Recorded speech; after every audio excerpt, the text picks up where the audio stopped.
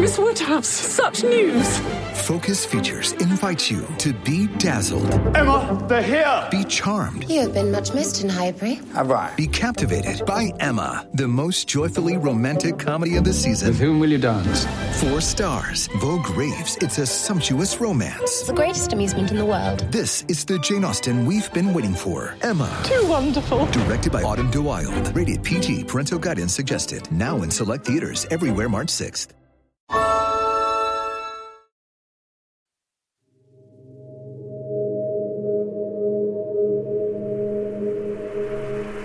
We copy you down, Eagle. Listen, Tranquility Base here. The Eagle has landed. What we wanted to do when we set out to make this podcast was to look at the landing of Apollo 11 from a fresh angle. And we found that in the final 13 minutes. From the moment they lit their engine to begin their descent to Armstrong's immortal words on the surface of a new world. We wanted to take that audio, unpick and unravel every word, every phrase, every pause and every silence to tell you the stories behind the story. Flight control, descent to fuel. Descent to fuel correct. Descent to fuel. So this is what we've been building up to in this episode and the next one, the 13 minutes in all its glory, for you to listen to, hopefully with fresh ears and the added insight that comes from the incredible cast of characters we've had the privilege to hear from. We're going that flight. We're going that alarm. Roger, we got you. We're going that alarm. If it does reoccur, will we go? He's taking it out to H now. Roger. I'm going to take you through the final descent from start to finish. And every now and again, I'll pause the archive tape and I'll share some of my reflections as we listen to NASA's recording of Neil Armstrong and Buzz Aldrin approaching their place in history. 300 feet down, 3.5, 47 forward. And after that, some of the men and women who we've got to know through the series will talk about the legacy of what they've achieved. Then, in episode 11, you'll get the chance to experience the descent to the moon the way Capcom Charlie Duke heard it, through his communication loop, from start to finish, without interruption.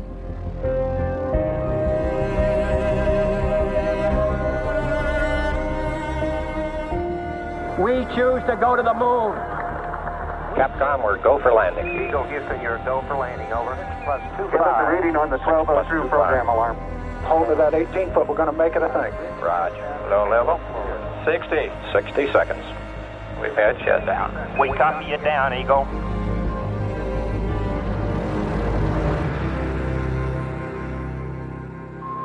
I'm Kevin Fong, and from the BBC World Service, this is 13 Minutes to the Moon.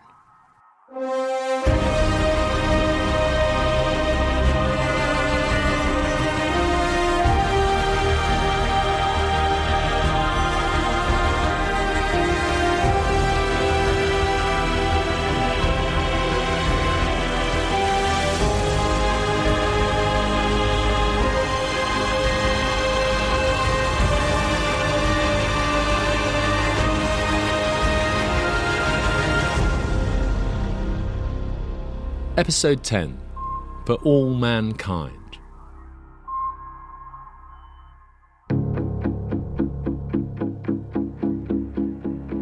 So here we go. Eagle is at 50,000 feet, 16,000 meters above the moon. The powered descent is about to begin. Lights on. Dips arm. Roger, dips arm. That's the descent propulsion system being armed. Bondage. Zero. Ignition 10%. Ignition, that's it. That's the start of our 13 minutes of powered descent. 10% CCP. Roger, 10%.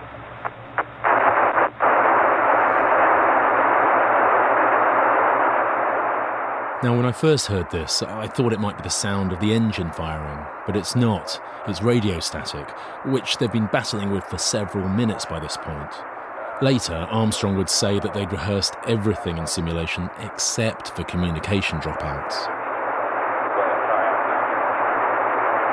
Columbia, Houston, we've lost them. Tell them to go aft Omni, over. OK, that's Capcom, Charlie Duke, calling up to Michael Collins in Columbia overhead, telling him Mission Control has lost contact with Eagle, asking Collins to pass a message to Armstrong and Aldrin to switch to a different antenna. Flight Fighter, we've lost Michigan. You've lost Michigan. Turn on, we have 20 foot per second residual. That is probably due to downtrack error. I'll leave it in blue. Right. Relay to it. 20 foot residual due to downtrack error. Thank you. I can radio. Signal. Underneath all of that overlapping speech is Guidance Officer Steve Bales talking to Flight Director Gene Kranz as he spots for the first time that Eagle's travelling too fast. And I kind of like the respect, reverence almost, that Kranz has for the 26-year-old's words. Meeting Steve Bales was a real highlight of this series. He's, to me, kind of like the Luke Skywalker of the piece. A farm boy from Iowa who went out into his backyard, looked up at the stars and dreamed of space, and who battled his way to Houston to find himself here at the age of 26, centre stage in the greatest drama in the history of exploration. Right. Relay to 20 foot residual due to downtrack error. Thank you. I can radio. We have data flight. You should have it now, Houston. Eagle, we got you now. It's looking good, over. Roger, GTC go. Flight control, we're go. Roger, FTP control. looks good. Roger. Eagle, that looks good. Eagle, Houston, everything's looking good here, over.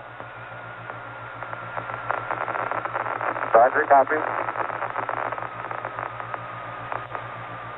Eagle, Houston, after yaw around angles, S-band pitch, -9er, yaw, +18.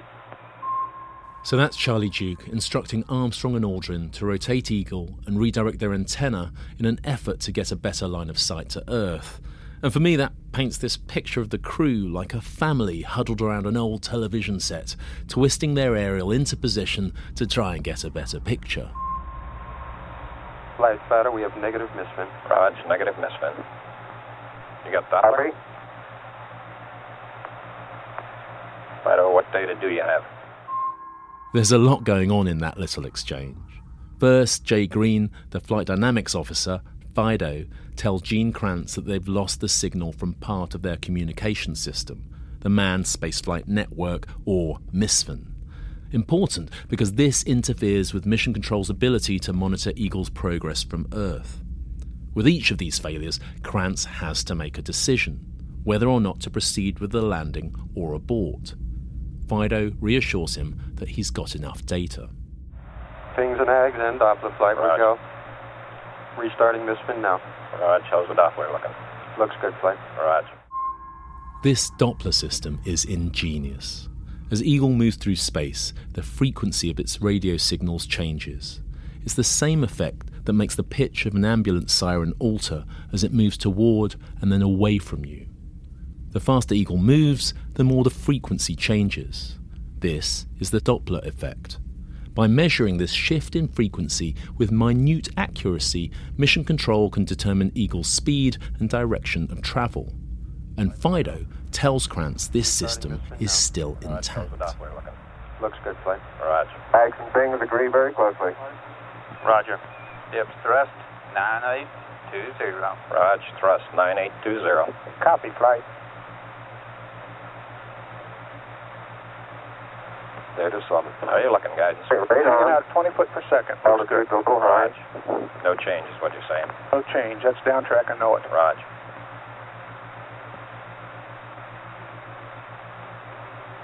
Flight Fido. Go, Fido. We've reinitialized the filter. We do have an altitude difference. Roger. Yeah. Go.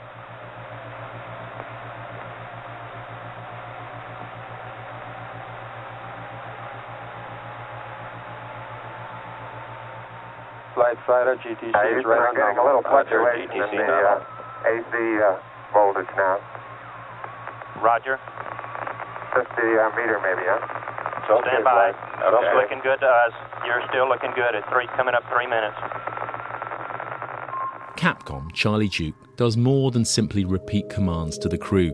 He's there to track the chatter in Mission Control, to get across all of that information and pass up the big picture, astronaut to astronaut.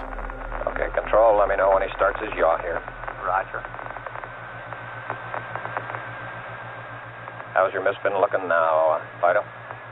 Flight Fido, we do have the altitude. We're go. Okay, how about you guys? Hold it at 18 foot. We're going to make it a night. Position Right. can range to us to be a little long. Roger, copy. This is the sound of terror to a flight director. Static on the airwaves rather than data. The safety of the mission depends on Mission Control being able to track Eagle's progress and the health of its many systems and to communicate with the crew. Flight controllers, 30 seconds to next go, no go. And so now, with nothing but white noise from the lunar module, once again, Krantz is at a decision point. But it's not one that he makes alone.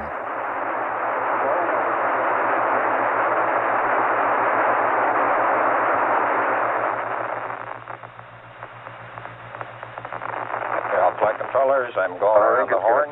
Make your go-no-goes based on the data you had prior to LOS. I see we got it back. Another few seconds. We're yawing, fine. Okay, retro, go. Fido, go. Guide, go. Control. Guidance Officer Steve Bale's go call still makes me laugh every time I hear it.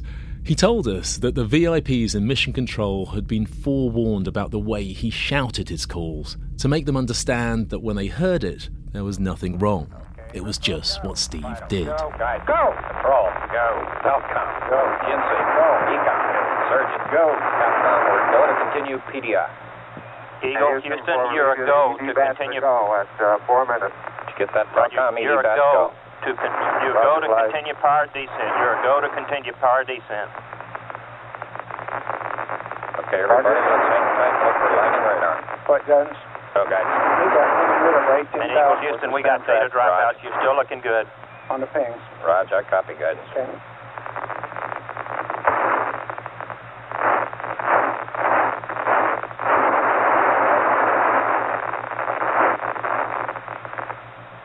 After a fraught 5 minutes battling problems with the communications, things suddenly begin to settle down.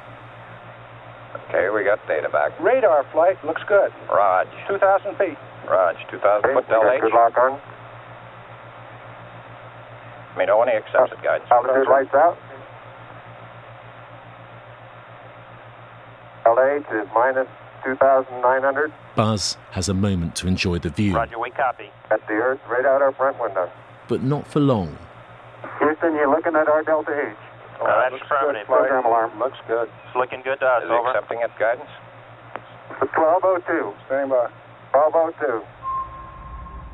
Now, we've covered the 1202 program alarms a lot in this podcast, and that's been deliberate.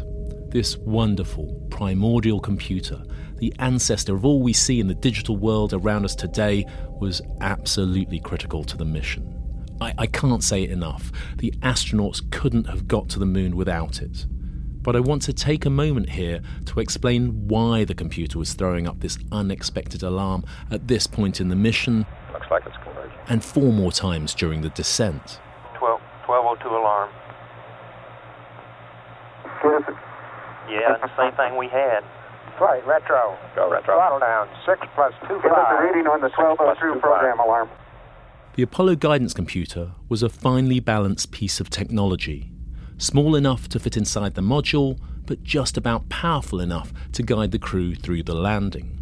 It was designed and built with just enough capacity to do the job and no more. But for the Apollo 11 landing, Armstrong and Aldrin had decided to do something they had never done before in simulation. They'd switched on the rendezvous radar, a system they'd need in case of an abort to help them get back to Mike Collins in Columbia. Leaving that radar on would make their job easier should an emergency arise.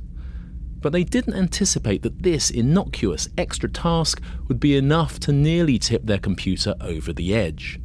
And that's what the 1202 alarm is all about. A computer system whose plate is already full, being asked to take something else on, and having to decide what it's going to have to drop. Reading on the 1202 program alarm. We're going Roger. that flight. We're going that alarm? Roger, we got you. We're going if that it does alarm. reoccur, will we go? Roger. He's taking it at Delta H now. Raj. Roger. 330. Did you get the 6 throttle plus down, 25, throttle Right. down. That's, 6 plus 25, 8:30. throttle down. Flight Fido converging on Delta H. 6 Right. plus 25. Flight control, we have velocity. Raj. There's so much going on here. We've got discrepancies in the altitude monitored by Mission Control, we've got the descent engine throttling down, Eagle still hurtling towards the moon, and on top of all of that, the 1202 alarms.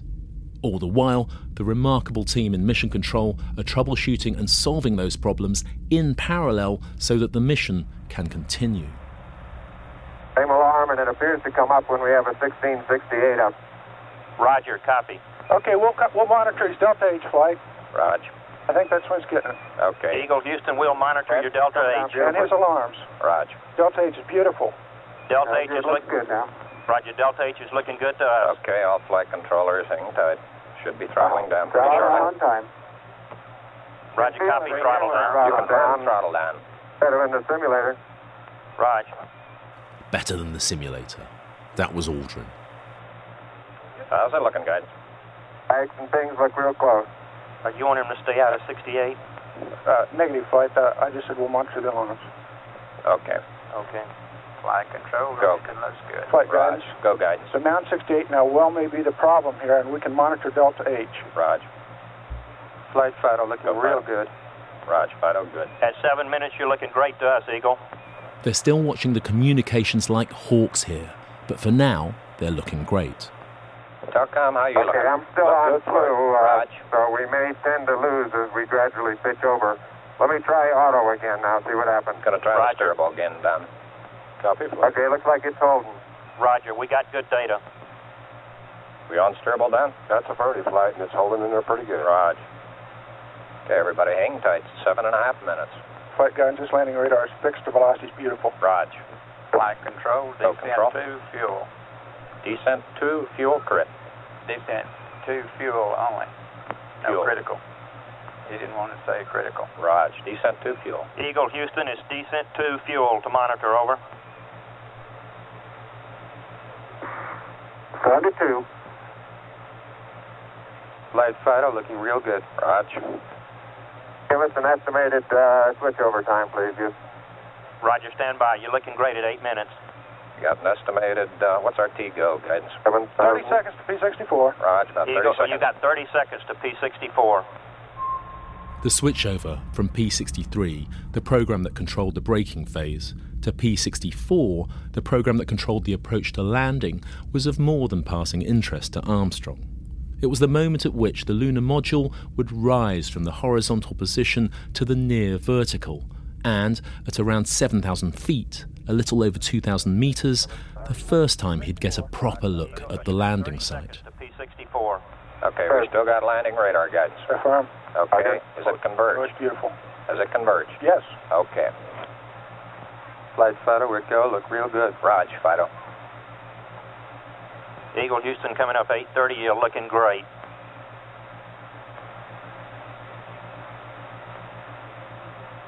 P64. Okay, they got We 64. copy. T goes good. Rog, T-goes go. We have position 2 on the alarm. Rog, position 2, all flight controllers, 20 seconds to go, no go for landing. Eagle, you're looking great. Coming up 9 minutes. Once again, Krantz gets ready to consult his flight controllers, this time asking all of them in turn if they're still good to proceed with the landing. And this is how mission control works even today. Krantz has to integrate all of the information from his team in real time and use that to make a mission-critical decision. Okay, all flight controllers, go, no go for landing. Retro. Go. Fido. Go. Guidance. Go. Control. And Telcom. control is GNC. Go. Roger, Econ. copy. Surgeon. Go. Capcom, we're go for landing. Eagle Houston, you're a go for landing, over. Roger, understand. Go for landing. 3,000 feet. Program Copy. alarm. More computer alarms. Armstrong would later say that those alarms became a distraction, drawing his and Aldrin's attention inside the cabin at precisely the moment when it should have been outside, focused on a survey of the landing site. 1201. 1201. Roger, 1201 alarm. 1201 alarm. Same type, we're go flight. Okay, We're go. Same type. We're go. Flight Fido right on, real 2,000 good. feet. Roger. 2,000 feet. Into the ag. 47 degrees. Roger. 47 degrees. How's our margin looking, Bob? It looks okay. We're Okay. about 4.5. Roger. Eagle looking great. You're go. Altitude update in the eggs. Looks good. Roger.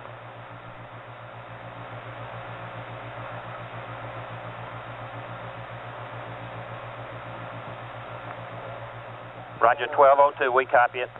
That's the last of the computer alarms, and by this point they sound almost blasé about them. Such a contrast from when they first appeared earlier in their descent.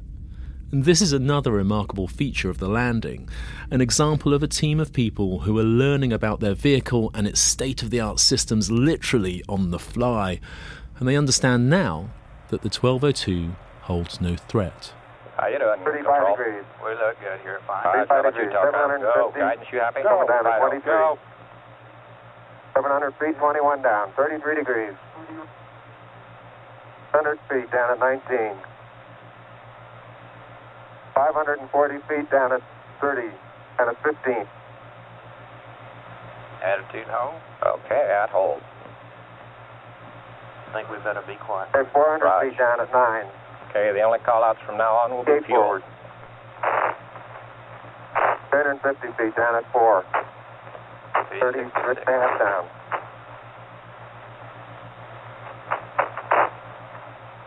They're baked on horizontal velocity.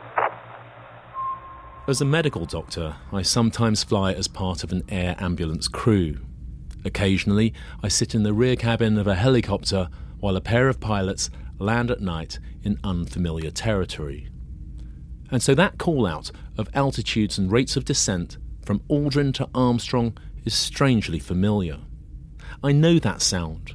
It's the sound of a flight crew working hard as everything around them changes second by second, knowing that right now it is all on the line. 300 feet down, 3.5. 47 forward. Hold up. Down 1 minute. 1.5 down. 70.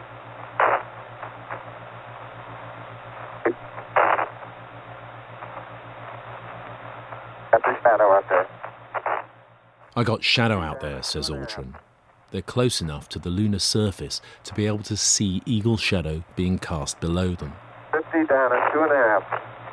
19 forward. Okay, Bob, I'll be standing by for your call-out shortly. 3.5 down.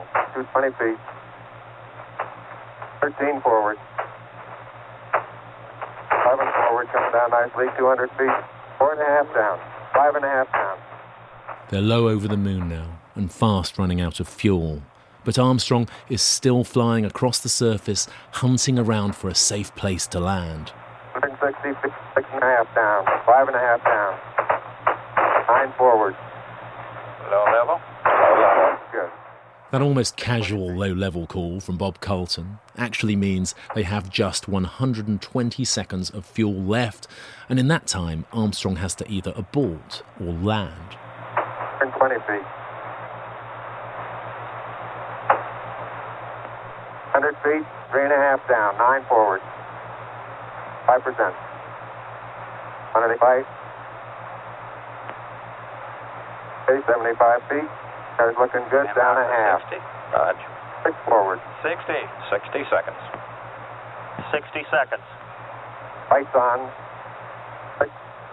Notice that the chatter has died down. Apart from the updates about fuel levels, there are no interruptions. In these final seconds, you can almost feel the mission control team melting away from the piece. For the first time in the mission, Armstrong and Aldrin are almost on their own. Down 2.5. Forward. Forward. Yes. 40 feet down, 2.5. Picking up some dust. 30 feet, 2.5 down. Straight shadow. Stand 4 left, forward. 4 forward, drifting to the right a little. 30. 30 seconds. 30 seconds. Forward. This is it, and everyone in mission control knows it. The hopes and dreams of a nation, the outrageous efforts of an army of people across the decade, all of that lives or dies here. And they can do nothing more now than hold their breath. Good. Okay.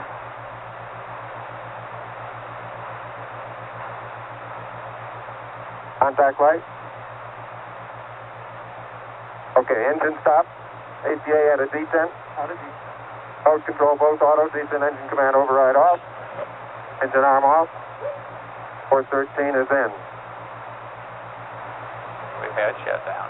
We copy you down, Eagle. Okay, everybody, T1. Stand by for T1. Tranquility Base here. The Eagle has landed. Roger, Tranquility. We copy you on the ground. You got a bunch of guys about to turn blue. We're breathing again. Thanks a lot.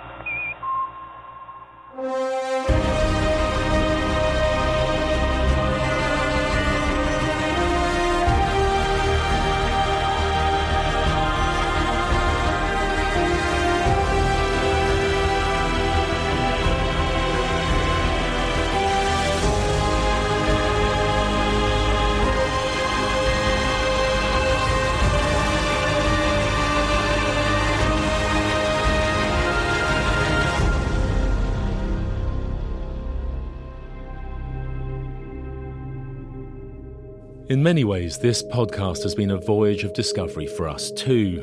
We've learned so much about the technology and the people who made Apollo 11's first landing on the moon possible. In a sense, every single person who was part of Project Apollo found themselves standing on the moon on July the 20th, 1969. Afterwards, they fell back to Earth to live out their lives, having been part of one of the greatest adventures of all time. We went in search of them, and it was a genuine privilege to be able to share in their memories and thoughts of that incredible decade of effort. Project Apollo was of its time, a program that found its origins in the long shadows of war, but one that made its way out of the darkness to finish in the brightest light. Today we can marvel at the technology and the science that underpinned it, and at the people who gave everything to make all of that happen. But what does it mean to those people today? And what has it come to mean for all of us? We're going to start with perspectives and memories of people outside the world of space exploration. First, the man who created this podcast's wonderful music, Hans Zimmer.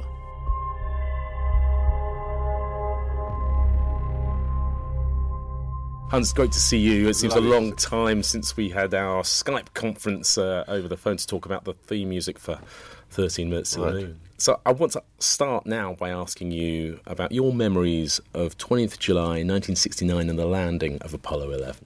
I vividly remember sitting there and the black and white television and watching something that, moments before none of us thought we could possibly even imagine seeing. It's an unforgettable event, and if you think about the unforgettable events that most of us remember from television, they're all dark and gruesome. And this one was quite the opposite. This one was like a ray of light in the inventiveness and genius of humanity. And what does it mean to you today? I mean, you have a vivid memory of the day itself. What does it continue to mean to you even today? If we really set our mind to things, we can do it. Now I look at it as this sort of crazy, preposterous piece of art that it's like this amazing painting in the sky that might give us some hope that, we might be okay at the end of the day.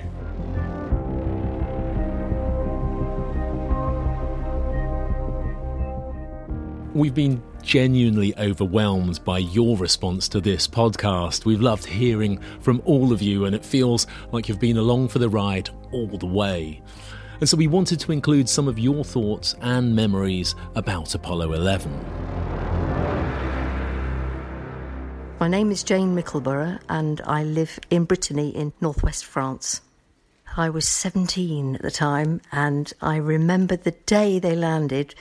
There were about 15 of us, teenagers, all together in the apartment in Washington, D.C.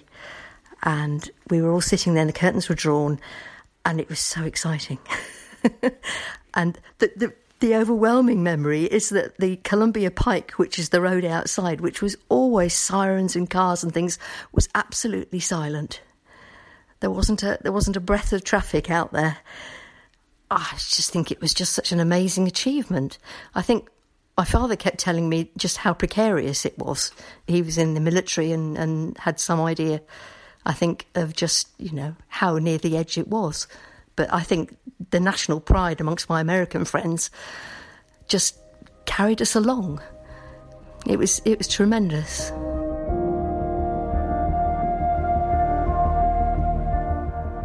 I'm Mike Pavasovich. I'm from Duckingfield, just east of Manchester in England, UK, and I'm 62. My interest in space travel was as a result of Yuri Gagarin going into orbit on my 4th birthday. I couldn't get enough of the Apollo programme, and I bombarded NASA with letters. I even got a reply from the crew of Apollo 7. Despite my interest, I wasn't allowed to stay up and watch the first moonwalk live. I was gutted. I was packed off to bed and had to catch up the following day. But the thrill has never left me. Flickering pictures of 2 men on the lunar surface in the shadow of what was effectively a giant firework that resembled a spider. I still get my sons to look up at the moon and I say to them, "Can you believe there have been men up there?" And even half a century after Apollo 11, they find it just as incredible as their aging dad.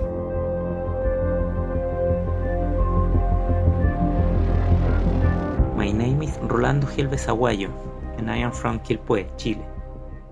I think that the success of Apollo program, having put men on the moon for the first time in history, shows to us that we're up to the challenge to go beyond the limits of our planet and travel to other worlds, that human spaceflight is not relegated to science fiction books and movies, but is a real way to explore our surroundings. And finally, it proved that working together hard and being brave, humans can fulfill difficult tasks and turn the dream of visiting other planets into a reality.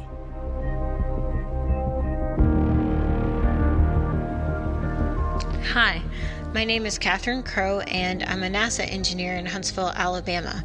I think the moon landing was significant because we got to see that when we work together as a single team towards a single purpose, there's really nothing that's beyond the bounds of human capability to accomplish. That was a very important lesson for us to learn in the 1960s, and I think it might be an even more important lesson for us to remember now as we face new and immense challenges such as developing better and cleaner energy sources.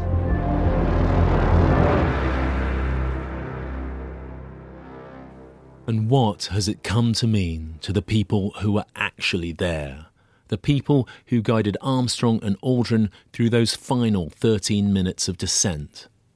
First, the man who talked them down from 50,000 feet above the moon, Capcom Charlie Duke. The technological explosion that happened during Apollo so that we could get there was tremendous, and that's reaping benefits today that is incalculable. Then on the other hand, to me, the importance of the Apollo legacy was that we were challenged to do something nobody thought was possible by President Kennedy.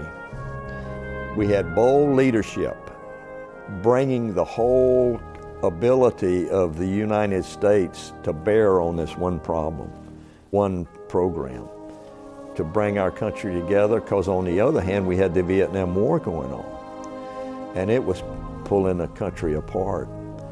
So the unity that came from Apollo in our country, I think, was very, very important emotionally, psychologically, and politically.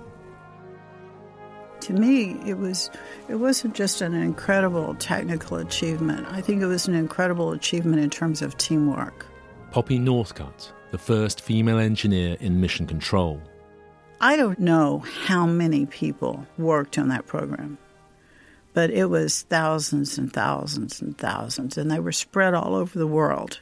There were people that were working on Ascension Island, recovery teams here, tracking teams there, and the teamwork that was involved to focus on that one object of getting a human being on the moon and safely returning to Earth was just an amazing thing, that all of these people all over the world were working on this same object. I think every one of them knew that this was going to be an incredible achievement for humankind. Saying it didn't really happen for the Americans, it happened for humanity. Well, it might have turned out that way, but that was not what was going on while we were doing it. Flight controller John Aaron, ECOM. I mean, the Americans decided to do it. The Americans took all the risk to do it. They did all the funding for it, and it was for the purpose of mitigating their threat, and that was the Soviet Union. And the threat that we may not, from an engineering standpoint, would have the prowess that we thought we had. We had to restore the confidence in the country. But the most amazing thing about, from my standpoint, and that's saying a lot because there's a lot of amazing standpoints you can take. We went to the moon to learn about the moon. Well, probably the more important thing for humanity was we found a new way to look at the Earth. On Apollo 8, the crew saw Earthrise. Oh my God, look at that picture over there. There's the Earth coming up. Wow, is that pretty? That blue marble rising above that barren lunar landscape. Astronaut Jim Lovell. When I looked at the Earth, 240,000 miles away, I started to think, wow, that's home. And as we came around farther, I could go to the window and put up my thumb, and I could completely hide the Earth behind my thumb. It's one little blue and white ball set against the backdrop of a totally black universe. And there it is, sitting all by itself. All those people and all those governments, they're in this little cocoon. We're all in this together. I'm not a very religious person, but my perspective is that God has given mankind a stage upon which to perform. How the play turns out is up to us. Apollo computer programmer Margaret Hamilton. 50 years on from Project Apollo, what do you think its place in history is? How important do you think it's been to wider society? Discovery. To me, probably the most exciting part of it is discovering new worlds beyond. And it makes us want to go on and discover more. I've run into people so many times who said, I wish we had something to inspire us like that. It was inspiring, and we were all dedicated. The world was into it. It was unifying. Do you think we're capable of that today? Yes. Because of the people, the young people I've run into who wish they had something like that. And they'll make something like that happen. The youth have more hope than some of us who got spoiled in our youth, and it's not like it used to be, but it could be because of youth. Former director of Johnson Space Center, George Abbey. The accomplishments of Apollo, considering the state of the world at that time and our capabilities, got to go down in the history of the world, is one of the greatest achievements of all time. It, I think, shows that if you have the will and great young people that are coming out of our educational facilities, and education, I think, is the key to it all. And if you look at what we did with Apollo, we did it because we had a great group of educated young people, and I think to look to the future and be sure that as we look at solving the energy problems, the environmental problems, and all the problems, in addition to going into space again, that we understand that we got to put that emphasis on education, bring our young people along, and be willing to invest in them. Apollo 11's command module pilot, Mike Collins. The subject of nationalism comes up frequently today, and it is sometimes applied to the Apollo program. I think that is way wrong. I'm hearkening back to the trip that the crew of Apollo 11, the three of us, took around the world after the flight.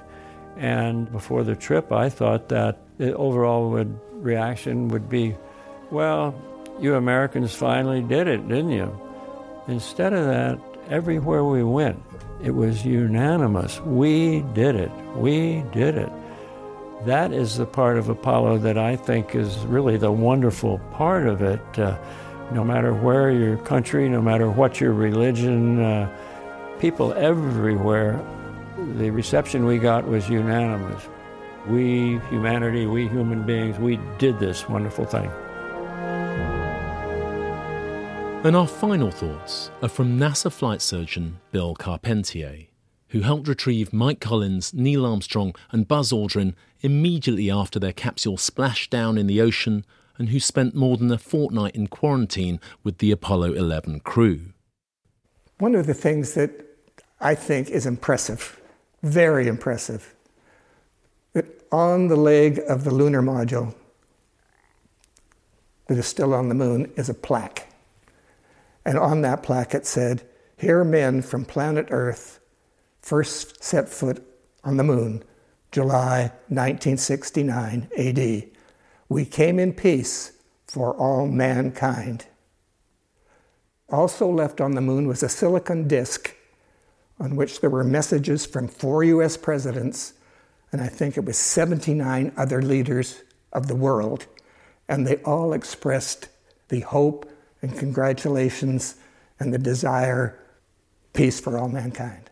Bill later helped to commission a musical work, an oratorio, to celebrate the achievement of the Apollo 11 moon landing. The poet that composed the text to the oratorio wove the mythology of Apollo, the god of the sun, his twin sister Artemis, the goddess of the moon, all the way through this.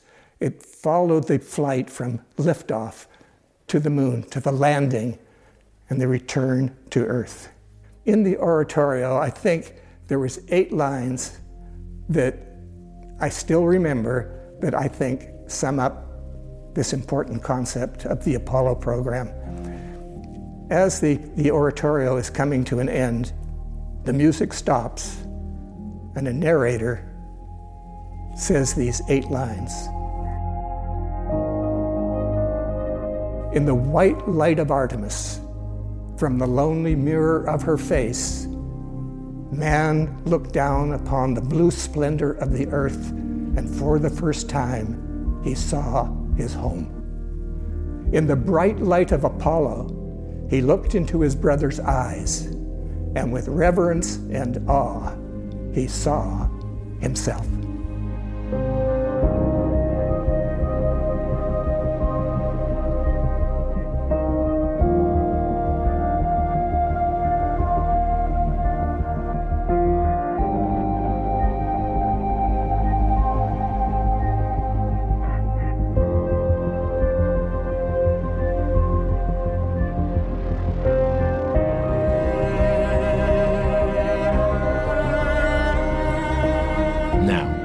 Let's take you to the desk of Capcom Charlie Duke in the Mission Operations Control Room, July the 20th, 1969, for Episode 11, the 13 minutes to the moon, without interruption, in real time.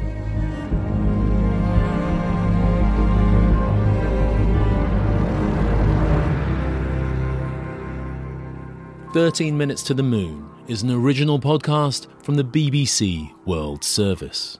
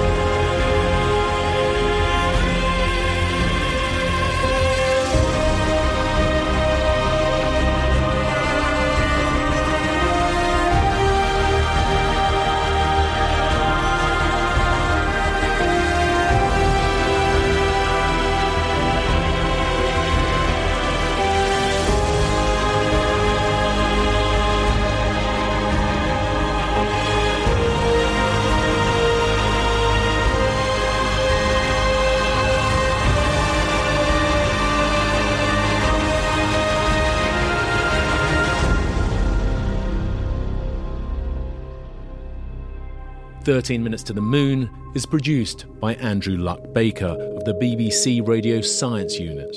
Our theme music is by Hans Zimmer. Extra production and research is by Sue Norton and Madeline Finley. The series editor is Rami Zabar, and the podcast editor, John Manell. Thanks to NASA for the archive recording of Apollo 11's final descent. And thanks to you for telling us what you think of the series and sharing your own Apollo memories with us on social media. Keep them coming, we're still listening. Our hashtag is 13 Minutes to the Moon. That's all as one word. And if you haven't done it already, why not give us a review or rating wherever you get your podcasts? And don't forget, there are some great Apollo videos, photos and documents to enjoy on our website, including one on the stopwatch that flight controller Bob Carlton used to time Eagle's dwindling fuel levels. That's bbcworldservice.com/13 minutes. I'm Kevin Fong, and thanks for listening.